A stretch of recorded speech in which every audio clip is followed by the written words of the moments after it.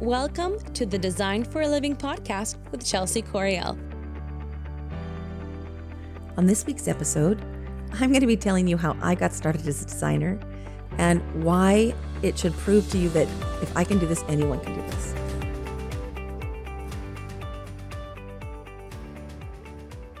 I meet designers all over, and I talk to designers from around the world, and it does make me feel, honestly, it's a little uncomfortable.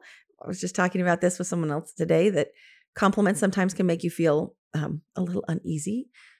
But when they talk about my design business and my design career as amazing, or look at me as I've accomplished so much, and in a way I have, mainly because I've stuck with it for so long. Most people get burnt out and quit this industry because it's tough. There's a lot of emotion that goes in with it. But for the most part, it's just that I've learned from lessons, and I keep moving forward. And this is not, I didn't start out this way. And so I thought today may be a good chance to just kind of tell my story and tell you where I started from and how I've started all these businesses and why. And I'm hoping that you'll see that it doesn't have to be as scary. It doesn't, I just think that's silly when people are afraid to start their design business. And I know why. I know why they have that in their head, because they've been told. They hear about the design police, and they hear about, ASAD, and they hear about the tests you have to take and that kind of stuff. But that's not the only route to being a designer at all. And it goes way back to 92 when I graduated from school. Now, I do have a design degree. I was one of the last classes at my university that had the design program, and it was in the home economics department, which I absolutely loved because I grew up watching those reruns of Leave It to Beaver and all the 50s housewife shows, and I just thought those women were amazing, that they dressed beautifully and had high heels and skirts and pearls, but would make these beautiful cakes and roasts, and their kids always were kind and polite, and got along with them and loved their parents. And I thought, that's what I want. I want that house, right? And so as I was going through school, and I was actually studying physics, was my first declared major, and I wanted to be a physics teacher or a biology teacher because I loved teaching. Crazy, huh? And I love science, and I thought, well, that would be the perfect combination. And then I've told the story many times how I literally stumbled into a design class on accident. I needed an elective, and I was in a rush, and I signed up for a class that talked about interiors, and I was thinking it was environmental interior. It wasn't interiors. It was in environments. So I was thinking it was environmental studies class, but no, it was interior environments. And that first day, though, the professor it's like she described me. She was describing, walking along the streets, and she'd see a beautiful leaf and she'd pick it up and she'd admire the color and the shape and the pattern. And I thought, well, that's me. And then her desk is always messy. And she'd say, well, but it's organized chaos, and I know where things are, but I'm a visual person. And I'm like, that's me. And I just knew. I knew that moment. It was this giant light bulb. I'm going to be a designer. That's it. And I went and asked the professor and said, how do I do this? How do I get into this program? And she said, well, you can't. We're closed. We've already interviewed, and we only have so many spots, and they're all taken. I said, you don't understand. Like you have spoken to me. You have changed my life. I have to do this. And I've taken some art classes, and I love it, and I'm passionate about it. And so she gave me a shot, and I got to interview, and I got the position, right? And I haven't looked back. Now, again, it was in the home economics department, so I was thrilled. And technically, I am a professional home economist, and I'm very proud of that. But the rest of the world didn't really care about home economics anymore. So they closed the whole department down, and along with it went the interior design program. Now, because of that, we learned that you're supposed to take the NCIDQ exam, which is, all designers that want to be certified per se in their states need to be certified by taking that exam, and then, which is very expensive, it's a couple $1,000. by the time you take the training, the courses, and the exam, you have to work for an ASID member for 3 years under them. They have to have, they've already had to have passed the NCIDQ exam. And to be even eligible to sit for the exam, you had to have graduated from an accredited course. And our department was in the middle of its accreditation when the college canceled the department. So I kind of got stuck in this limbo where I wasn't even allowed to sit for the exam, but I had the degree. And it just made me mad that I wasn't allowed to be considered a real designer, even though I had done all this work, right? And so when I finally graduated and, started working in the real world, I realized that the schooling didn't teach me anything that I needed to know to be a real designer. I knew a lot about furniture history, and I knew a lot about architectural history. And I mean, the amount of knowledge that I have in my brain from those 4 years in school that I don't use is amazing. I use like textile chemistry. I can tell you that your linen is not a good fabric for your sofa because it's going to wrinkle. And that if you have silk drapes, they need to be lined because silk rots in sunlight. There's practical applications for textile chemistry, but 2 full years of it for my business wasn't really necessary. And skipping forward, that's why I started teaching design. But when I was out in the real world and I still had that chip on my shoulder because they pounded into your head, if you don't take the NCIDQ exam, you're not a real designer. How dare you call yourself a designer? You can't call yourself a designer. I thought, that's just crap. Like, I have a 4-year degree from a university here. That should be worth something. But in our industry, it wasn't worth anything. And so, again, like all designers, I used to correct people. They say, "Oh, you're a decorator?" I say, "No, I'm an interior designer." And people have asked, "Well, what's the difference?" A 4-year degree. You have that chip on your shoulder. My grandma called me an interior, whatever you call it, because she knew that I was picky about it, and she didn't obviously have much of an opinion about what I did, but it was a big thing. For honestly, the first 10 years of my career, it was this guilt because I was calling myself a designer, but I wasn't technically allowed to call myself a designer.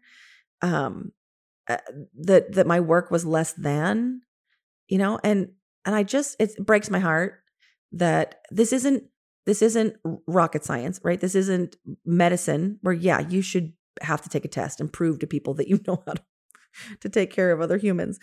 But as far as design goes, there's so many different jobs that we have. And there's so many ways to be a designer that require nothing to do with any knowledge of structural integrity, that have nothing to do with textile chemistry, that, a good designer, that's not what it's about. It's more about being able to talk to people and confidence and all of that kind of stuff. So I guess it was maybe 4 or 5 years in, and I had just had my first son. I was working at a store in Austin, Texas, and I was killing it. I mean, to be honest, I realized that my people skills were what was setting me apart and making me successful, and my listening and, able to give clients what they want. And so they would keep coming back and tell all the friends. And, I had a great reputation. I had a great following, and I was making tons of money. And I had my son, and I was out on maternity leave for, I think, 6 weeks. And I went back to the store where I was working the first day back, and retail hours are hard. And as a designer, that's a lot of it. A lot of us have to work retail hours. And I was back for about an hour and a half. She was just rude, and the owner was complaining that I had a breast pump in the store. And I thought, what am I doing? I want to be home with my baby. I want to be there and teach him to walk and teach him to talk and hold him. And the thought of working at a retail space where I'd have to work every single weekend, and I worked till 8:00 every night by the time I got home. And it just made me sick, honestly, to my stomach. So I thought, it's now or never. I need to go out on my own, but how in the world am I going to do that? I'm not a designer, so I'm not supposed to call myself a designer. I don't have the resources. I don't have a contractor. I don't have any of that. But I knew I couldn't stay there.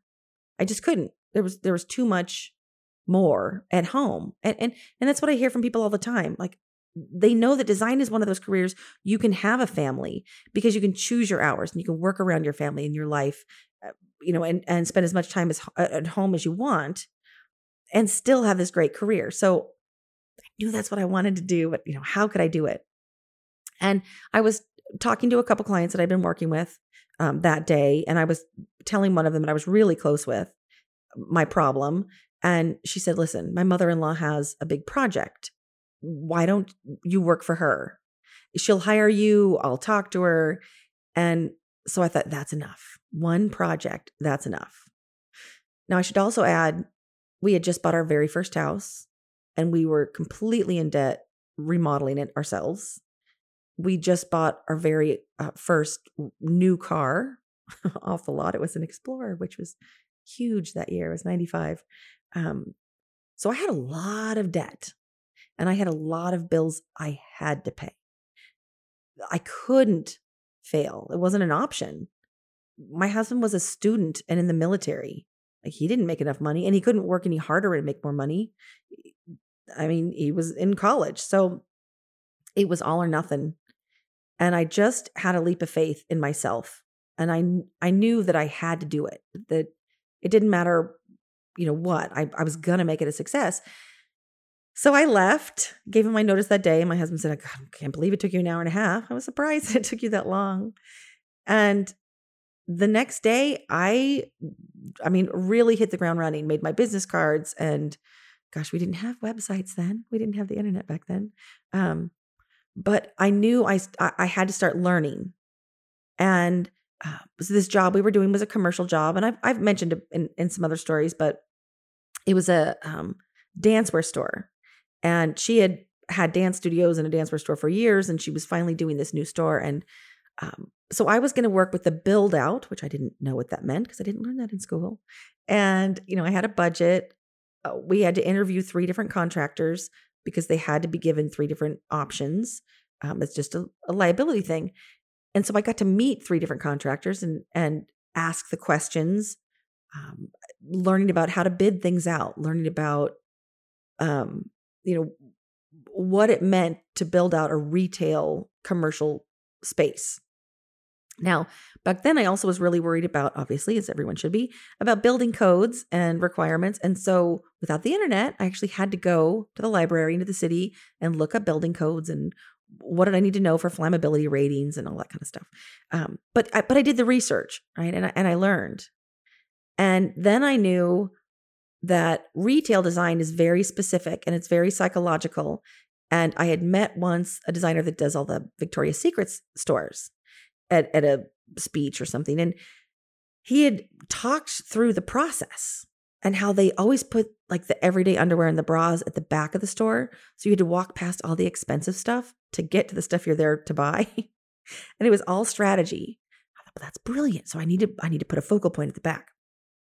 And then I thought to myself, there are certain retail stores that were so successful, they are now worldwide chains. They've got to be doing something that's the same.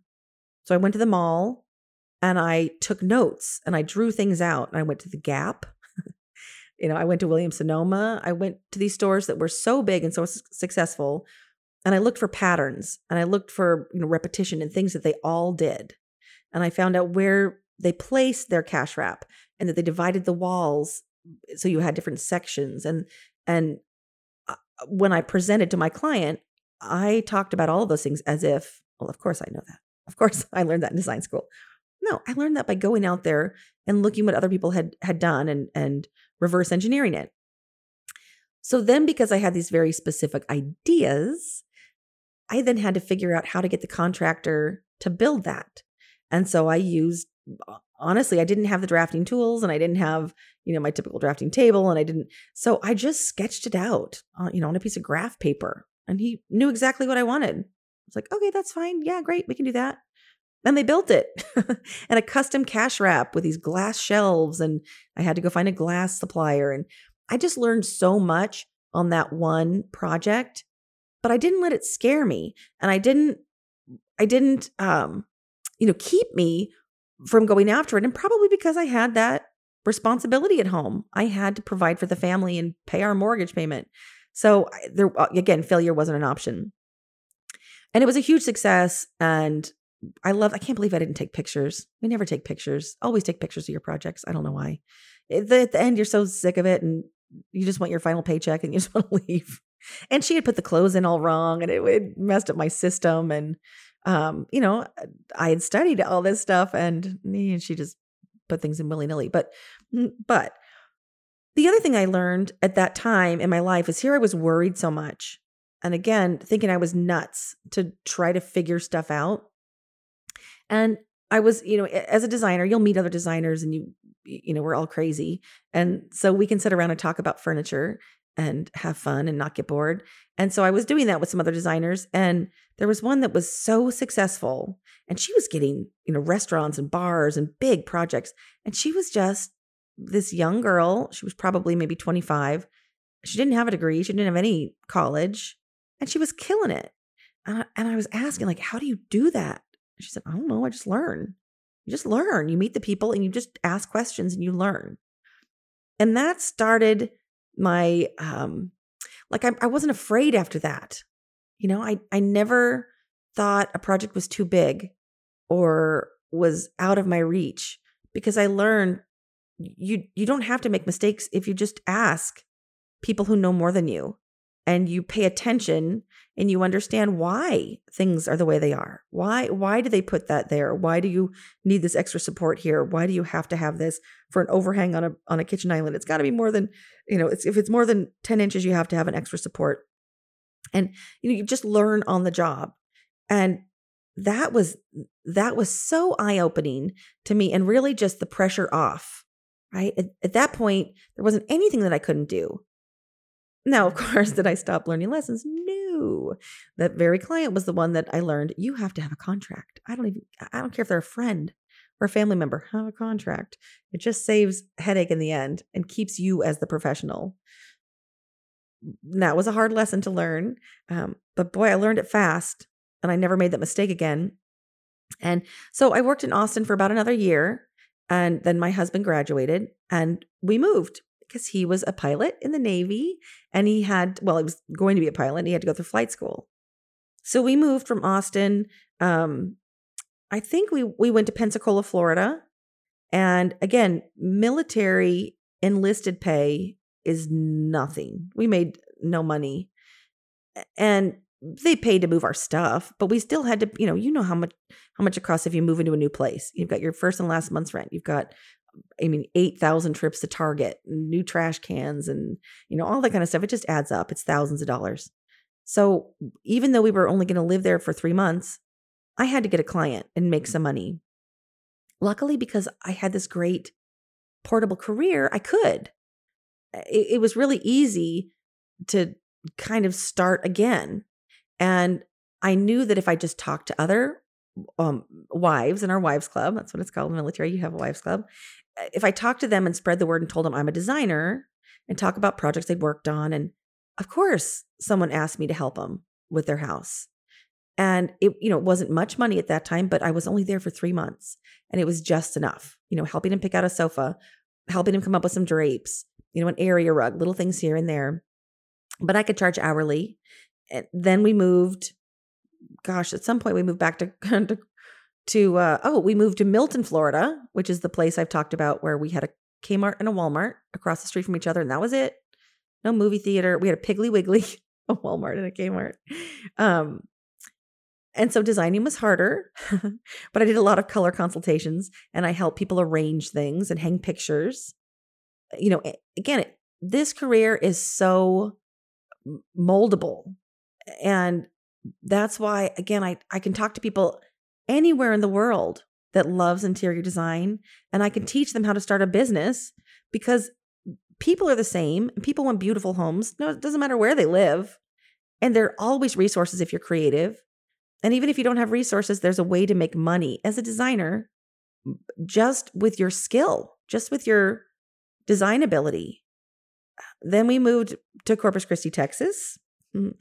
And that's where I got the client. I was in the parking lot of a Hobby Lobby and a lady was carrying big feathers. And my friend said, "Those are beautiful." And she said, "Well, I'm trying to do a floral arrangement, but I don't know what I'm doing. And I wish I had help." And she said, "Well, my friend here is a designer." And so I actually worked with that woman for, for about a year. We did quite a bit on that project. But then she told her friends and it snowballed. Again, you see, this wasn't some marketing strategy that I had, or it wasn't because I had a great website, or it wasn't because I had ASID and certified interior designer and a big office and a showroom. It was just me and a love for design and a love to help people and to help them have a beautiful home that they want to share with their family. That was what kept driving me. So after Corpus Christi, then we moved to Jacksonville, Florida. And I actually tried to go back to a store there. I tried to go back and work retail hours. It was the same store that I had grown up in, essentially. And I saw that they had one, and I went in and talked, and I found out what, that they were kind of struggling. And I told her my background, and boy, she hired me on the spot. She even offered to build a daycare in the back so my kids could be there, which I didn't take her up on. But once again, realized retail hours were just too hard and went back independent. And I found one client. I donated my time in a gift basket at a charity at a school, silent auction. And someone bought the gift basket, hired me to do one little Roman shade, and it snowballed. She told her friend who told their friends. And I had an incredible business there. I had an assistant. I mean, I was working on 4 houses simultaneously. That was really a game changer in just the types of jobs.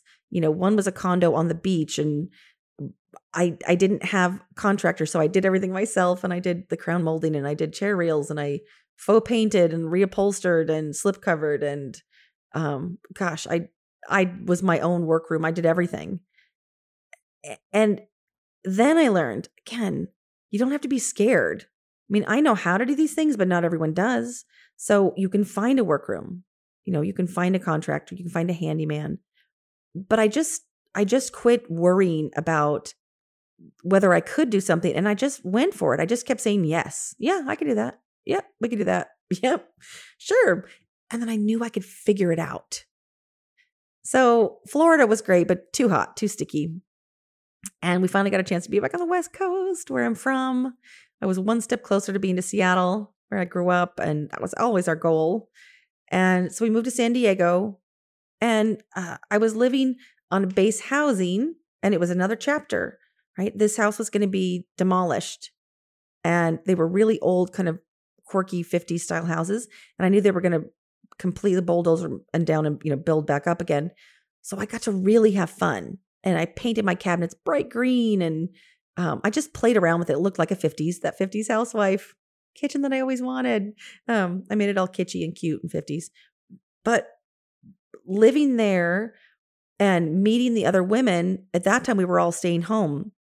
That's when I learned about the internet, and I learned about eBay and vintage.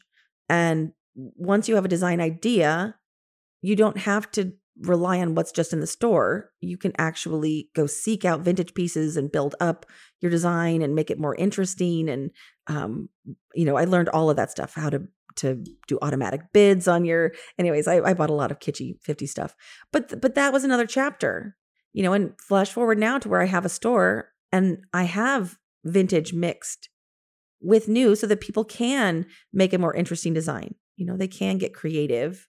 And they don't have to just go on eBay. They can actually see and touch it and feel it. But again, it's something that meeting all of those women, those wives, and hearing how they lived and what they wanted and how they wanted their houses to look.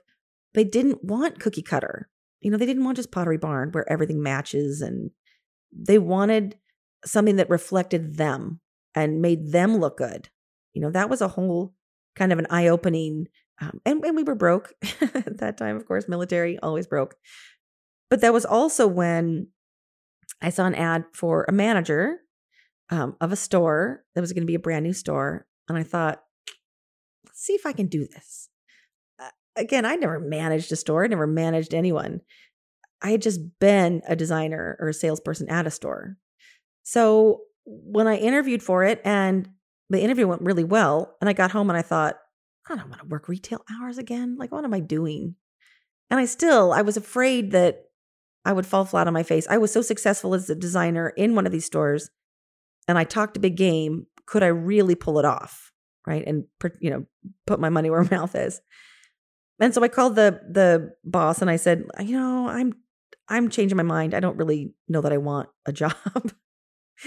And he said, oh, but you were our first choice. And I thought, oh, really? Competitive. So I took the job. But what I didn't know is that's a whole nother chapter. I got to hire a staff. So I got to interview designers and I knew what to look for. And I didn't care if they had design degrees.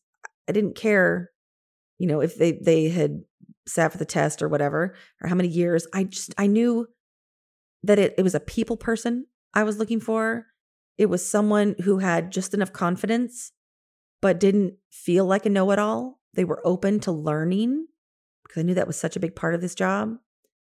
I look for people who had natural taste, but they don't have to be spectacular. They just had to have better taste than 90% of people out there, which, isn't hard to do. So I hired that staff. We had 8 designers. I helped design the showroom, which was great. I helped build up the library, which was great. And luckily it was a franchise. So they had a lot of their stuff already nailed down. So I didn't have to completely invent the wheel. But that's where I started working with different types of designers and realizing what they have in common and what they have in common with me. And, really what makes a designer successful and which ones fall on their face. And to be honest, the ones that were horrible were ones that had more experience, were stuck in their ways, and they hadn't been successful out on their own. And that's why they were coming to work at a store. But I knew right away why they weren't successful.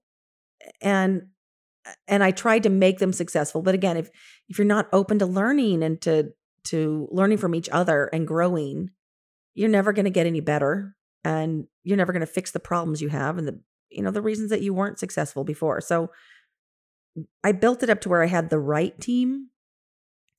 And one designer, Paula, she was right out of FITM, the interior design school. So reputable design school, but she was 21 and she didn't know anything. She thought she did. She thought she knew everything. But, I had to teach her, again, how to dress. When you're going to ask someone for $100,000, you need to dress a certain way. You need to speak a certain way. You need to present yourself a certain way. But she's also 21 and she had this baby face. So I had to teach her how to stand up strong and be confident and professional and kind of take the reins from the client and keep it that way. But again, not seem pushy, because we've all been, met someone that's in their 20s and they think they know everything and you despise those people. So I know I didn't want that to happen. There's another designer, Terry and her long fingernails and her perfectly straightened hair. And she was tall and beautiful in these cute little outfits. And boy, she had a natural knack for design. But she'd never worked as a designer. She was a housewife. She'd never done anything in the design world.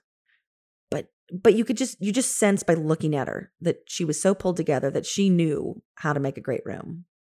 So she was really successful. People loved that about her. Zelinda, who I miss, I haven't talked to her in so long. She came from the furniture world, furniture stores. She worked at an Ashley store for years, and she was one of their top sellers. And she'd never been a designer per se, but boy, she'd been in the industry and she knew how to sell a sofa. So I taught her how to be a designer.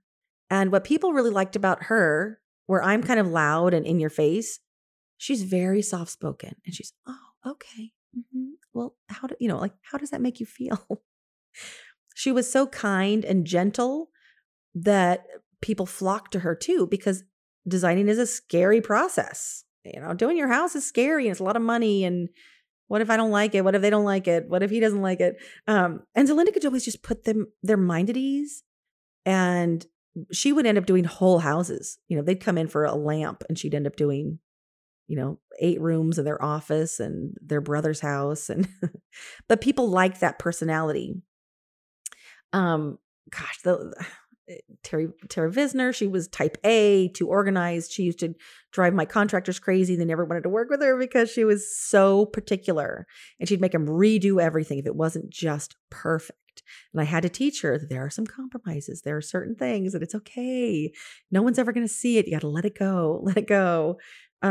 Kathy was fantastic. She was our rabbit from Winnie the Pooh, always nervous and always jumpy, but she was so enthusiastic, and she could keep clients engaged and really just, all right, we're going to do this, we're going to do that, and then we're going to do this. And she would hammer everything home, really strong and determined. And these were different aged women. They were different backgrounds, different schooling, but they were all successful by figuring out what is important as a designer.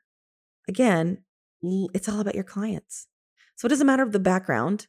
It just matters how you deal with people. And so that team was great. It was so successful. We had so much fun. And it was 3.5 years. We were top store, top sales, top everything. And I have trophies for being, manager of the year. That what do you do with a marble trophy? Yay. But I loved the part I loved about it was I didn't get paid unless they hit their sales goals. And they're doing full design, wallpaper, and we would work with contractors for remodeling and furniture, and but I had to make sure they were successful or I wasn't successful. And when you have such a different variety of designers with different backgrounds, different age, different experience, I had to handle each one differently.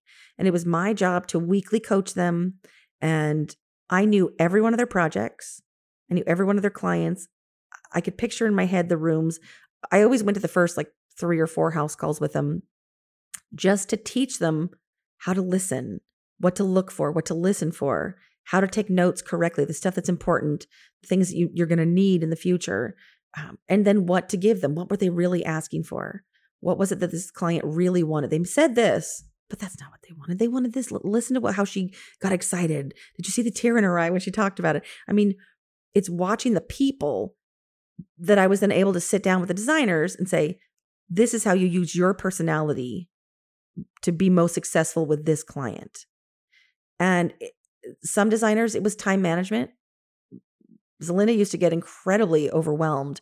She had so many clients going in so many rooms, and she would panic and she would freeze. And here's this soft-spoken, she was a hula dancer. But she would freeze, and I'd see her getting behind on stuff. And I'd see her working on a project for days, and she's on the same room over again and over again. And she'd say, what do you think of this? I thought, it's beautiful. You nailed it. Done. And 3 days later, she's still working on it. I thought, okay. Zelinda felt like she had to suffer for her art. If it wasn't a challenge, the design came too easy, then she didn't earn her income.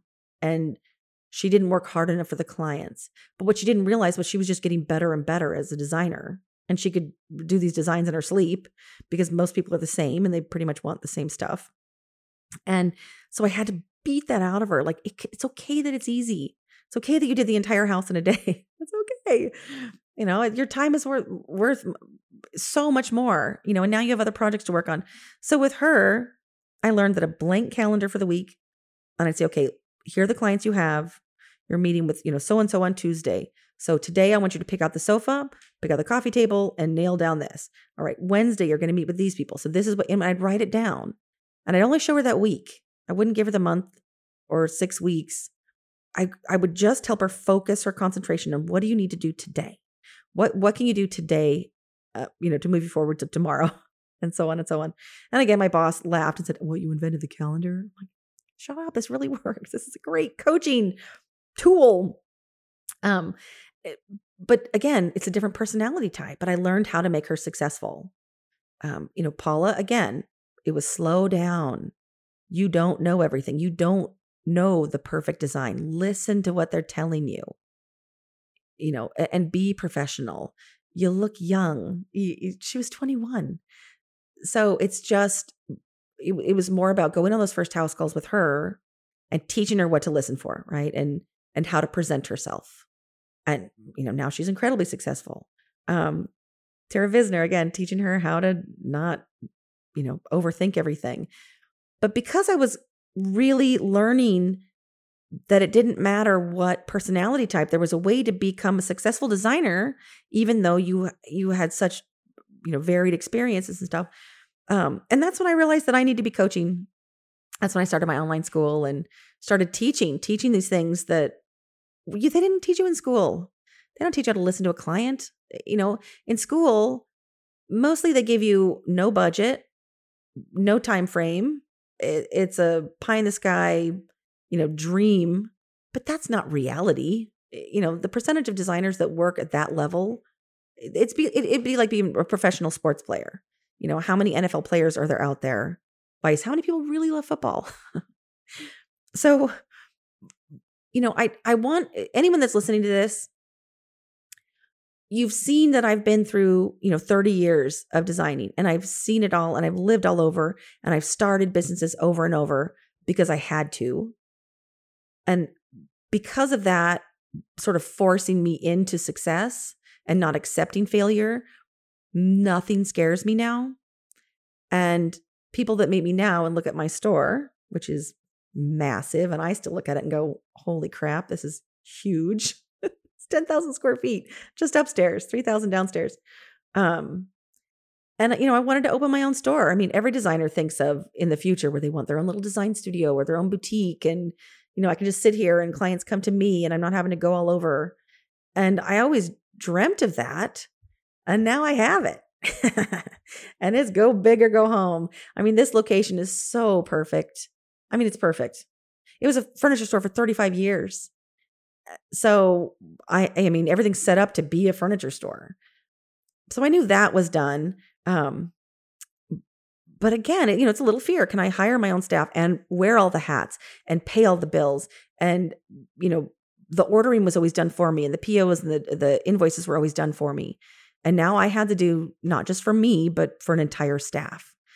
And it's scary, but every day I learn something, and every day I research something, and I learn absolutely something new about our industry and how to work smarter, not harder, and how to be more effective.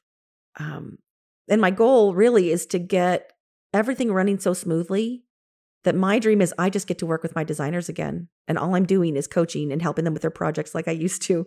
Because that's my happy place. That's where I really thrived.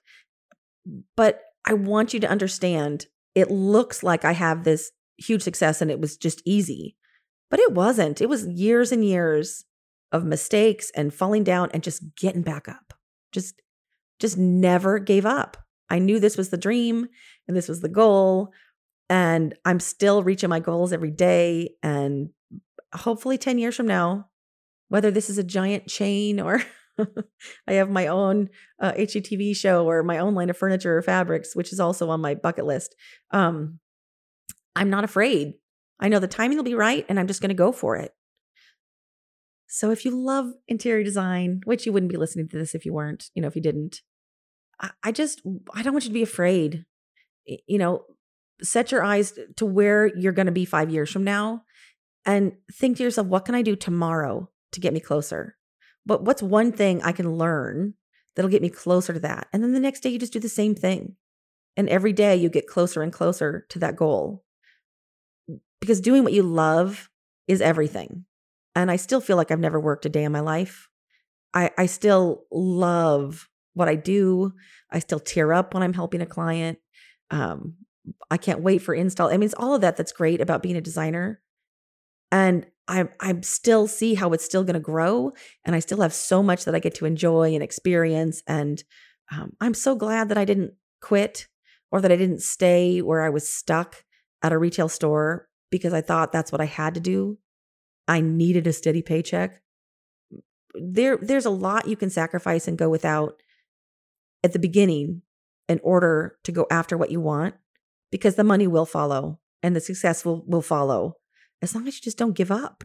Just keep moving forward. That's the best advice I can give to anyone, because this really is worth it in the end. Having your design business is absolutely worth every heartache. You just got to go for it. If I can do it, you can do it. If I can start from where I started from, and, mortgage and baby and car payment and one kind of half client with something that I had never done before, and now look where I am. You can do this. Anyone that loves design, you got to be a designer. It feeds your soul. And on that note, happy designing, everyone. I'm so honored and blessed that you guys listen to me and care what I say. And I wanted to tell you the backstory, because this is why I feel confident in teaching you guys, the real ins and outs of being a designer, because I feel like I've sort of taught myself, and I had the schooling, and, I know how scary it is, but I also know if you just keep going for it, you're going to be a success and you're going to love your job. So once again, happy designing. I will see you guys next week. And please check in on my Facebook page and my YouTube channel. Thumbs up, like, leave comments, share, your questions, share upsets you've had or successes you've had, and let's stick together. I'm going to keep helping and keep coaching and keep building this design world of ours. Thanks, everyone. Bye. Thanks for tuning in to this week's episode of Design for a Living with Chelsea Coriel. Our episodes will be dropping on Sunday, so stay tuned. We are on Google Podcast and Spotify, and soon you will find us on YouTube, where we will upload podcast videos. So stay tuned for that and follow along. Thanks so much for being with us. Find us online at designforaliving.com. Visit us on Facebook, Instagram, Pinterest, and Houzz at Design for a Living. If you'd like to submit a question or request a topic, email us at chelsea@designforaliving.com. That's CHELSEA@designforaliving.com.